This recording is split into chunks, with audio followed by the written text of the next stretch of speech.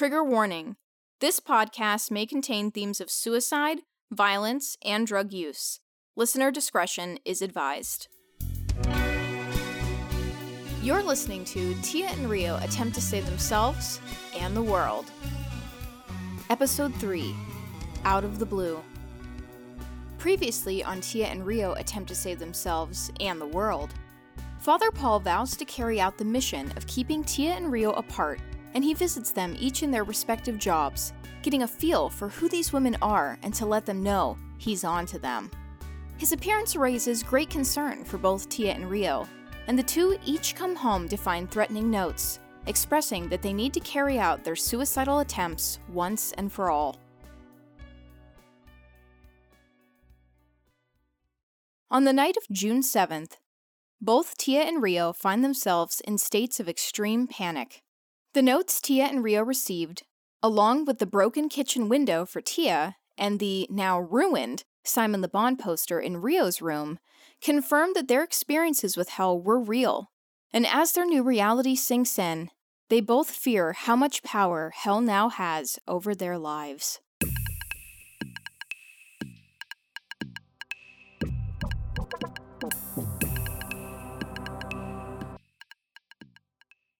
Dizzy to the point of feeling faint, Tia grips the kitchen counter just in time, her legs like jello. Keke rushes to help her remain off the floor and guides her to the nearest seat. The faintness continues until Tia realizes she's been holding her breath since she read the note. She lets out several short pants, followed by a couple of deep breaths. Keke hands her a cup of water and then proceeds to start carefully cleaning up the broken glass off the floor. T, what's going on? I've never seen you like this before. Tia mutters. It doesn't make sense. It's not possible. Keke can't quite make out what Tia's saying, so she stops cleaning and makes herself comfortable beside her. She studies her best friend, her heart aching. Mrs. Johnson's loss has been devastating to both women, and she knows Tia doesn't need any more problems on top of her current grief. Hey, Keke says, trying to get Tia's attention. Tia continues to mutter to herself, her voice low and frantic. Earth to Tia, can you please look at me? Keke asks, clapping her hands once to try and snap her friend out of the weird trance she appears to be in. The clap makes Tia jump, and she looks over at Keke, her expression full of worry. I'm sorry, did you say something? Yeah, I want to know what the hell is going on. Why are you receiving threats and having bricks thrown through your windows? I didn't even know you had enemies, Keke says, trying to wrap her head around what possible trouble Tia could be in. Keke, I don't know. I wish I could tell you that I pissed someone off, but logistically speaking, I don't have a clue. Well, somebody had to throw that brick. Somebody wrote that note. I want names. I want to know whose ass I need to kick, Keke replies. Tia forces a smile. Hey, I'll be okay. We'll just have to patch up the window and move on. I don't want to dwell on this shit. Keke is very surprised by Tia's answer. But, Tia immediately interjects. No. But, Keke, I said no. Please, just drop it. But somebody did this. Somebody has to pay for... Tia violently shakes her head. No. No one has to pay. No one is getting their ass kicked. I asked you to drop it, please. Let it go. If I can, so can you. Keke sits back in her seat, stunned by Tia's reaction. Keke folds her arms and stares at her best friend, clearly hoping to change her mind. Tia stares right back, her mind made up.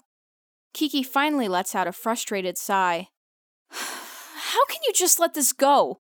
Whoever did this ruined your back door, and they sent what sounds like a threat. What did it mean? Finish what you started. What the hell did you start? Tia bounces up, the chair tipping slightly from the sudden movement, her anger getting the best of her. I didn't start anything, and I asked you to drop it. This note is just some bullshit to try and scare me. But it doesn't scare me. It just pisses me off. Tia huffs as she races up the stairs and goes into her bedroom, slamming the door shut behind her. She wants to scream. She wants to open her window and shout at the entire world to fuck off because everything just sucks. She's so outraged at the note and the fact that her house was vandalized. Tia's window suddenly bursts open on its own, and a heavy gust of wind invades her room. The wind quickly forms a mini tornado, spinning everything, including her. Her notebooks scatter, pages whipping around along with Tia's small personal belongings. Her bed shakes and twists, as does her large dresser. One of the drawers flies off its hinges and just misses colliding right into Tia, causing her to scream. Keke pounds on the other side of the door, pleading with Tia to open up, and just as quickly as it all began, it suddenly stops. Keke collapses into the room as the door opens with ease. She searches for Tia and crawls over to her, holding onto her friend for dear life as she takes in the sights before her. T, how did this happen? Are you okay? Tia shakes her head, letting herself fall into Keke's embrace. Her sobs overpower her, causing her to shake violently. I'm so sorry, she wails. Keke continues to hold her, rocking them back and forth. Shh, it's all right. I got you now. It's okay, she reassures her, all the while wondering how Tia's room could have gotten into this state in under 3 minutes.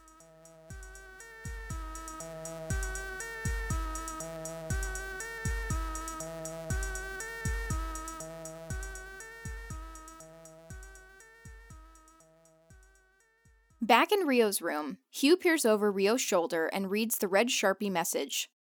Rose, what's this message all about? Her heart beating so fast it feels like it's in her throat, Rio is afraid to turn around to face Hugh. She knows she can't hide the fear in her eyes. She can't bear to tell Hugh how much she thinks she's fucked up. She doesn't know what to say, and as honest as she prides herself in being, this did not feel like something she wanted to burden Hugh or anyone else with. It's a sick joke. Somebody's playing a sick joke on me, that's all, Rio replies. She lets the message fall out of her hands and onto the floor. Her name is Rio sings quietly to herself. What? Hugh asks, trying to get Rio to turn so he can see her. Were you singing? Slowly, Rio turns around and gives a shy nod. Uh-huh. Hugh studies her, waiting for her to say something more. She feels her heart going back into her throat, her knees feeling weak, and Neil Diamond getting stuck in her head. Sweet Caroline! Rio gasps and covers her mouth with her hands. Hugh tries not to laugh, but he can't help himself. What are you doing? Rose, are you okay? With her hands still slightly covering her mouth, Rio says, Yeah, it's a nervous tic. I've had it since I was a kid. You sing when you get nervous? Yeah, but only songs with people's names. If it's a name, and it's a song, it comes right out of me. When I'm scared, or anxious, or, in this case, trying not to freak out about a very mean prank. Rose. That's hilarious. How did I not know about this before? Hugh asks, a shit-eating grin forming on his face. Well, I do it all the time at the store, but I blare music, and you just don't hear it. She replies, finally letting her hand fall and uncovering her mouth. Hugh wraps his arm around her, and the two move to sit down on Rio's small twin bed. Okay, your hilarious tick aside. Who would pull a prank like this? Rose, this doesn't feel like a prank to me. That message sounds like a threat. I guess whoever did it has a really twisted sense of humor, Rio says, not wanting to discuss this further. You should probably go. I don't want this, prank becoming your issue. Hugh squints and moves so he can look her in the eyes. If this is some kind of joke, it's not sitting well with me. Someone broke into your home to write you a threatening message. I'm not leaving you alone, whether you like it or not, Hugh states, his voice stern. Rio can feel the butterflies return in her stomach and chest. She smiles at Hugh, grateful for his chivalry. I don't want to stay here, she says, and Hugh nods in agreement. Why don't you pack a bag, and we'll head to my place? Then you can fill me in on who could possibly think this shit was funny, he says, standing up and moving to the doorway. Hugh looks around the trailer while Rio packs, which only takes a few minutes. Once they're back in Hugh's car, Hugh asks her, How long have you and Anita lived here? Rio stares out of the passenger side window, trying to stay calm despite her knowledge that her strange experiences yesterday must have actually happened. There is no other explanation, she thinks, before responding. I'm sorry, Hugh. What did you ask me? He glances over at her, clearly worried about her and her safety. He had played along with the prank idea, but saw her body tremble when she read the note. He saw the terrified look in her eyes. Hugh senses that something happened to Rio yesterday. He wonders who would want to hurt her. The more he thinks about it, the angrier he becomes. I asked how long you and Anita lived there. Well, it's kind of funny, I guess. I used to live in the trailer next door to hers, but I moved in with her for good when I was 13. So, it's been about 17 years, she replies. Hugh turns and pulls into a long driveway. The house at the end of the driveway is a modest, single-family home with a rustic brick exterior and a decent-sized backyard. Wow, this is your house? Rio asks, her excitement clear as day. Hugh is highly amused by her attitude, but he's only getting started with his questions. He parks the car, turns off the engine, and shifts so he can look at Rio. Rose, can I ask how Anita became your guardian? Rio's heart sinks. She hates talking about her past, but she figures Hugh has a right to know. She wants to share her life with him, and she hopes he feels the same way. She takes a deep breath, exhales, then says, Yeah, so my dad never really had anything to do with me, and my mom was never exactly around.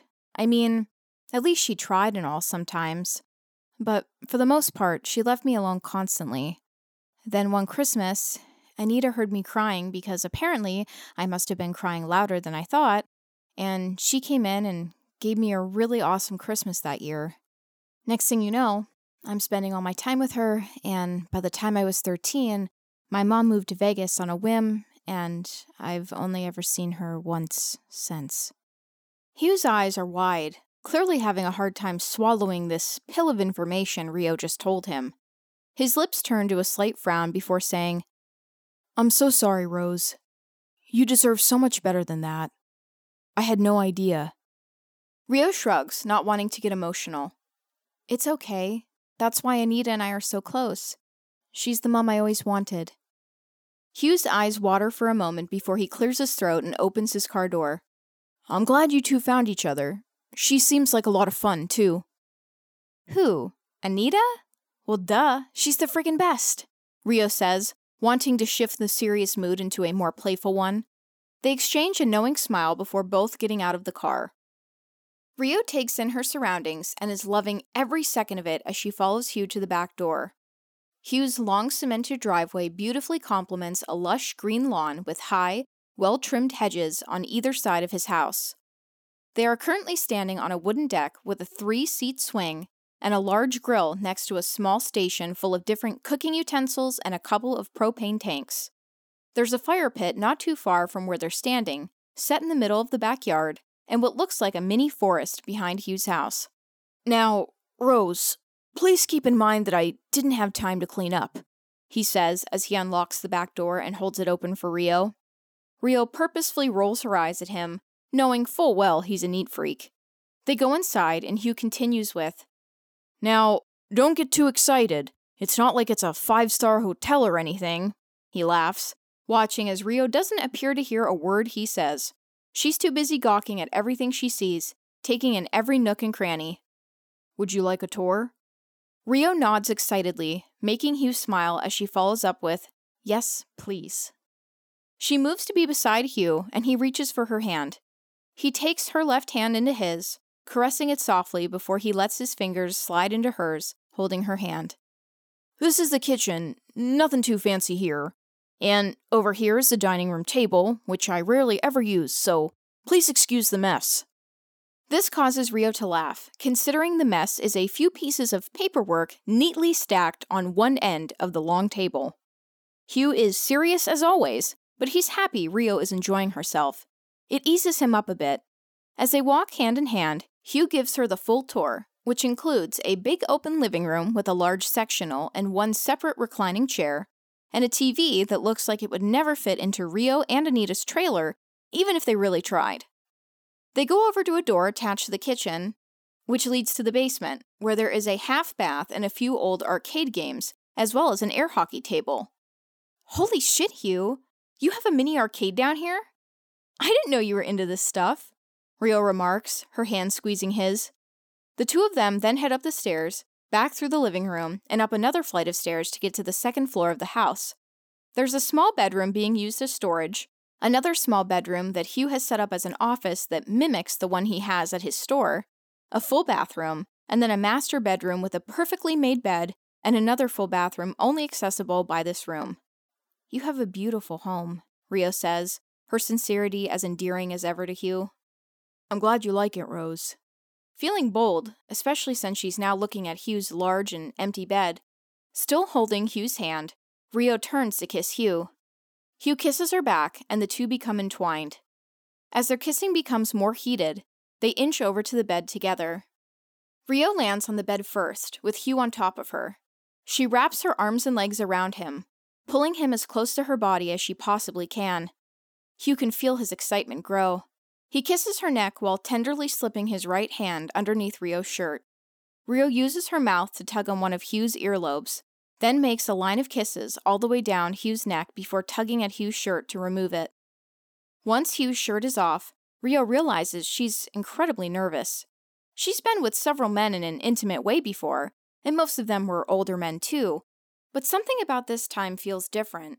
She ogles Hugh's bare chest, his arms large and strong, the hair on his chest thick and identical to the hair on his head.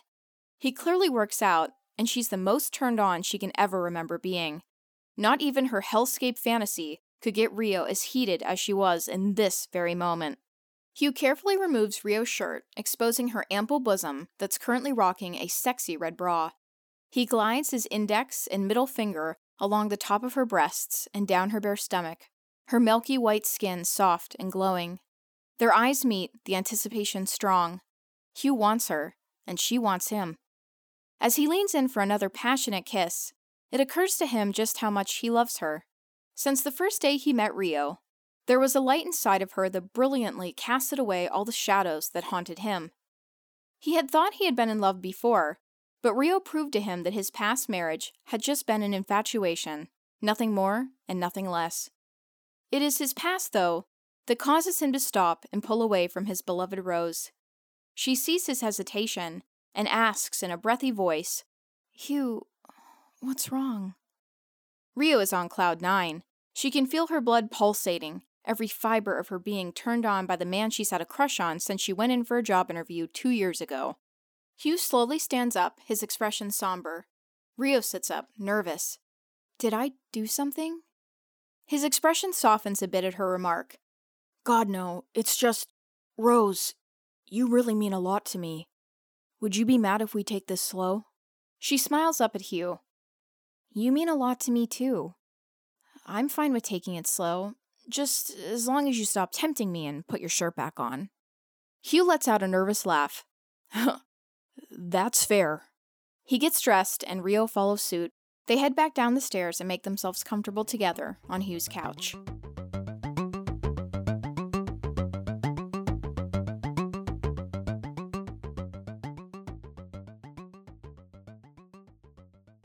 Back at the Johnson residence, Tia and Keke are just finishing up their maintenance of Tia's room. Everything appears to be in order once more, just as Tia finishes rearranging her numerous notebooks in their proper sequence. Keke fixes the last crooked picture on the wall, and can't help but feel sad when she sees Mrs. Johnson's always cheery face staring back at her. "There you go, T. Good as new," Keke says, trying to remain upbeat. Thanks for all your help. I'm sorry I snapped at you earlier. Everything since Mom has just been hard, Tia confides. "Don't mention it. I think you're doing great, all things considered." Tia smiles up at her friend. It's only because I have you, Tia tells her. Keke can feel her stomach get that warm and fuzzy feeling she always gets whenever Tia compliments or praises her. Keke wants to say something funny or kind in return, but she draws a blank. Feeling frustrated, Keke excuses herself. "I'll be back in a few." Tia opens up her most recent notebook and writes a note to herself that reads, Visit library tomorrow to research dreams, and out-of-body experiences. She stops writing. There has to be a logical explanation for all this. She thinks. Maybe I'm so distraught that I imagined that priest today, and the ghost, and the blood lake. Her thumb strikes the top of her pen several times before she stops to make another note. Directly under her first note, Tia jots down, Look into the effects of grief and dissociation. Down the hall, Keke is rummaging through her mini backpack she carries with her at all times. She isn't satisfied until she pulls out a small Ziploc baggie of loose and unlabeled pills and opens it up. She reaches for 2 small white pills and pops them in her mouth, dry swallowing them. She sits on Mrs. Johnson's bed, waiting another minute before reuniting again with Tia. You want to watch a movie or something? 15 minutes later, the popcorn is hot and perched in a bowl between Tia and Keke on the couch. Both women are snug under a large quilted blanket, with Tia laughing at the dumbest of things she sees on the screen, and Keke laughs right along with her, happy to witness her friend enjoying herself. Keke sneaks a long glance at her best friend, and the warm and fuzzy feeling in her gut returns. Keke dives her hand into the popcorn bowl and takes out a giant handful that she begins to munch on. Your hands better be clean, Tia remarks in a stern voice before turning to Keke and laughing. Don't laugh. I know you're serious, Keke chimes right back, knowing full well her bestie is the biggest germaphobe she's ever met. And you got nothing to worry about. These beauties are so clean I could... Keke takes another big bite of popcorn before lightly licking the palm of her thumb. Eat off 'em. Tia and Keke exchange a lighthearted laugh before getting engrossed back into the goofy comedy they are watching. Keke desires to cozy up right next to Tia, but she resists. She doesn't want to draw any unnecessary attention to herself or her actions. She fears Tia will find out the truth about her, and the secret she's been holding on to for the last several years. Back when both women were in their early 20s, Keke had become increasingly unnerved at the idea of Tia getting into a good university, and feared she'd leave Erie and never look back. Tia has always been the type to keep herself busy as she loves to learn, and if she has a question about something, she won't stop her quest until she gets her answers. While Tia was always keeping busy, and remained so busy that boys didn't even register on her radar, Keke felt like she had all the time in the world. So she went on a lot of dates. Most of them were okay, nothing to really write home about. It wasn't even so much about dating as it was having someone to hang out with. Keke could never seem to shake the feelings of loneliness that haunt her. There were a few guys that she regretted going out with. One guy in particular was the first person to introduce her to ecstasy, then some psychedelics, and then heroin. She learned rather quickly that heroin was not for her, but Keke loved taking pills. Tranquilizers were made for her. Anything to dull the loneliness. Anything to help her sleep soundly. Because it was while she was seeing all these guys that she began to come to terms with the fact that she was not sexually attracted to any one of them. If anything, the more she gave a guy, the less happiness she felt. When Keke would become aroused, it would only be when she thought of a woman, and her intense desire for Tia continued to grow. She desperately wanted to share with Tia that she's gay, though, for some reason, she could never quite say the word out loud. Keke would laugh to herself often, thinking that of course you want the one woman you can't have. Tia has been a sister to her almost her entire life, and yet the yearning would not subside, unless she was high out of her mind. Then everything was fine. As far as Keke knows, Tia is completely unaware of Keke's feelings towards her and her long-standing addiction to tranquilizers. Popping pills helped to curb her loneliness and her unsatisfying love life, though she thinks if she can just settle in enough at the Johnsons' house, she can kick her drug habit for good. Keke knows she can beat this problem as long as she has Tia. It's just, Tia can never know about it. Tia could never understand. And if she ever did find out what I've been doing, then she would never really love me. Keke convinces herself. Tia senses Keke watching her, and Tia flashes her best friend a warm smile, clearly enjoying the movie and keeping her mind occupied. Both women may have their secrets, hiding truths they believe the other couldn't handle. What they are unaware of, though, is that all secrets surface at some point, and they'd have to face their demons far sooner than they could have ever imagined.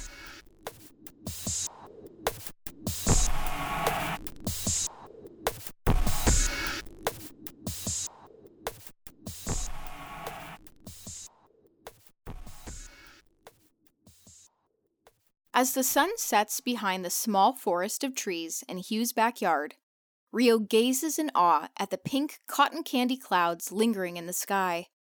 2 empty plates with small remnants of barbecue sauce sit on a tray table several inches away from Hugh and Rio, who are gently rocking back and forth on Hugh's swing. "If I would have known how amazing of a cook you are, I would have told you I liked you a lot sooner," Rio jokes. Hugh smirks. "Nah, the girl did all the real work." Hugh stares out past the trees, his arm affectionately around Rio.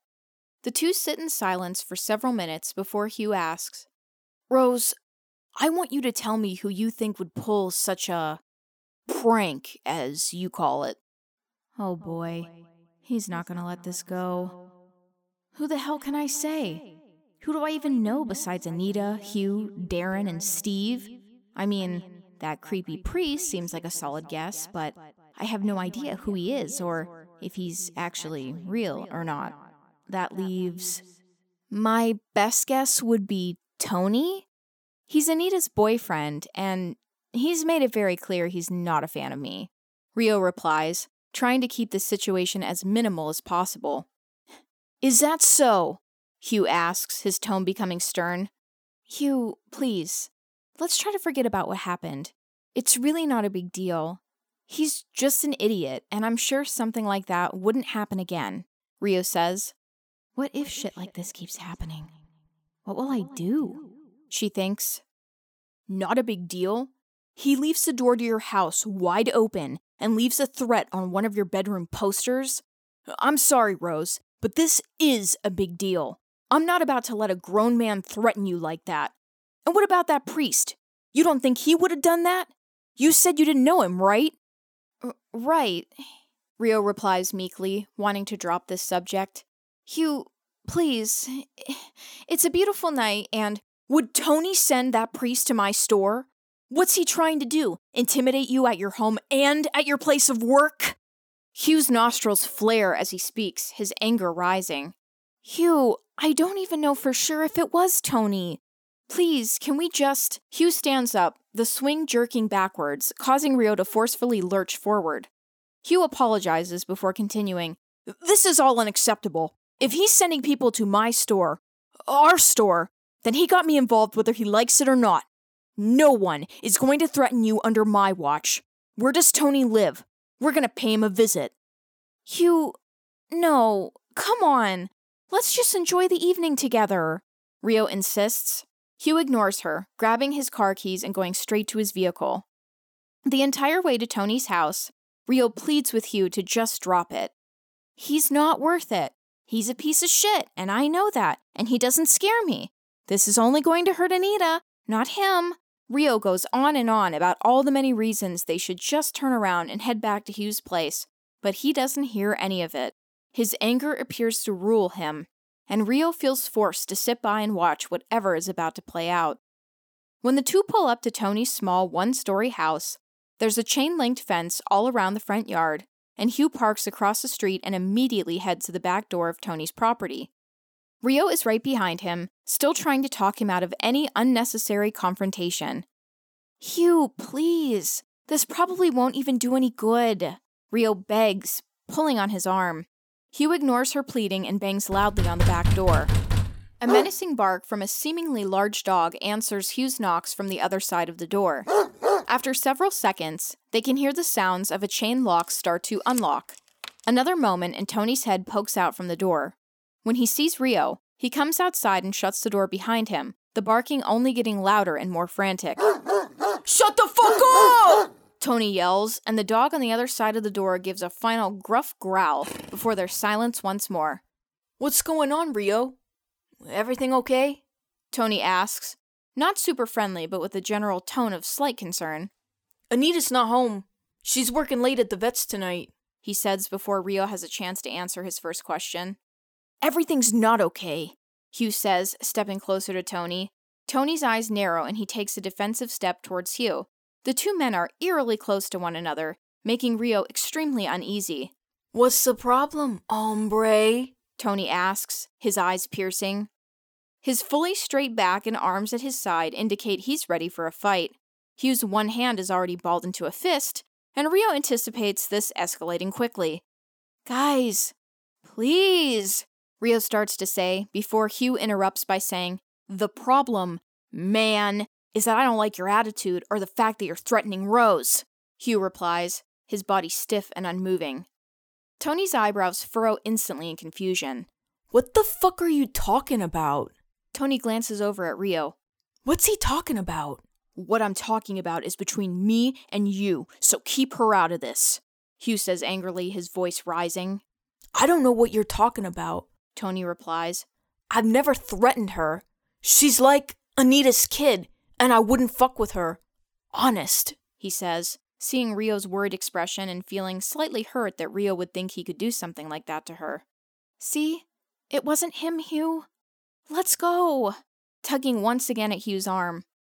Hugh and Tony continue to stare at each other.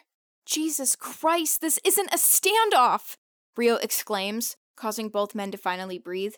If I find out you had anything to do with the threatening note or the fake priest at the store, I will fucking end you. Do you understand? Hugh snarls, his eyes bloodshot with rage. If I ever see you again on my property, I will fucking kill you, Tony spits back, the veins on his bald head throbbing. Is that a promise? Hugh asks with an amusing smirk.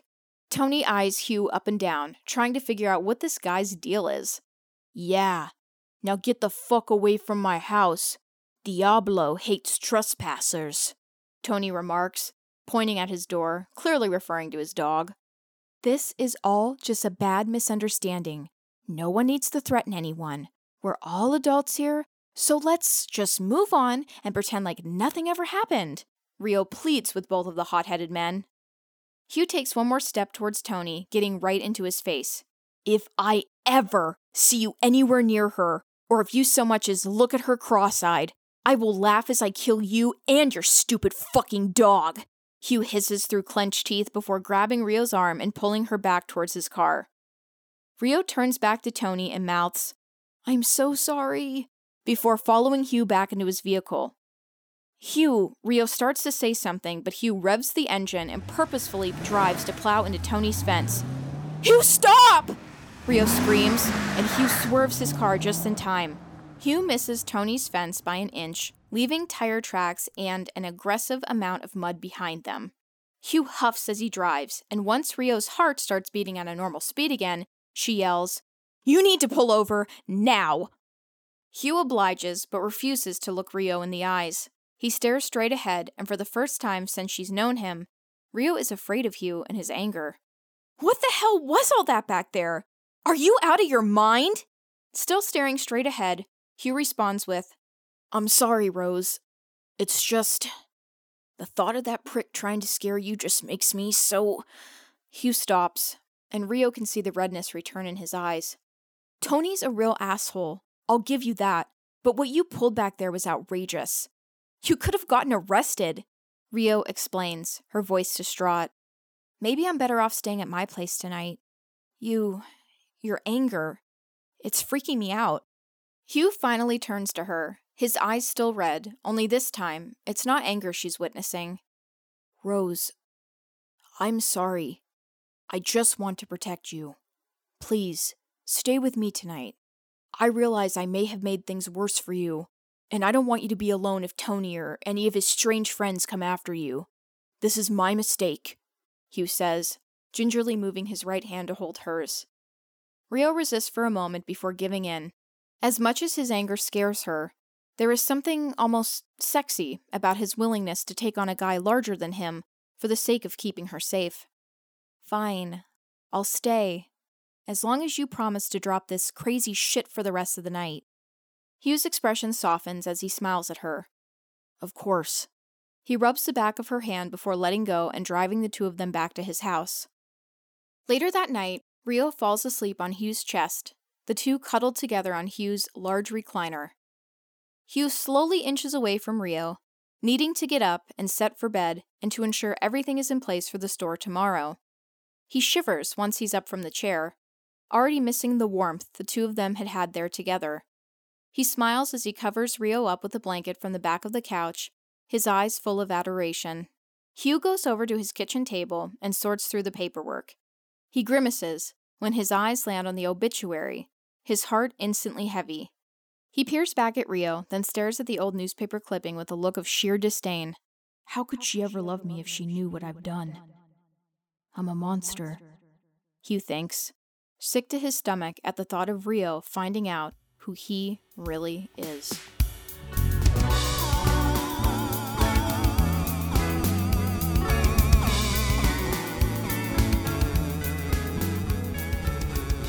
The Tia and Rio Show is created, written, and produced by Kalli Oberlander. Tia is performed by Julie McCormick. Rio and all other voices that are not Tia are performed by Kalli Oberlander. Sound design, editing, and music are by Erik Brown.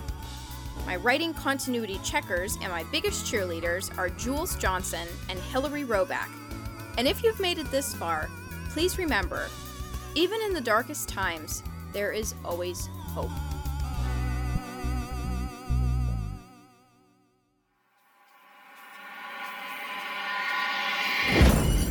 Pocket Podcast Network. Quality programming right to your pocket.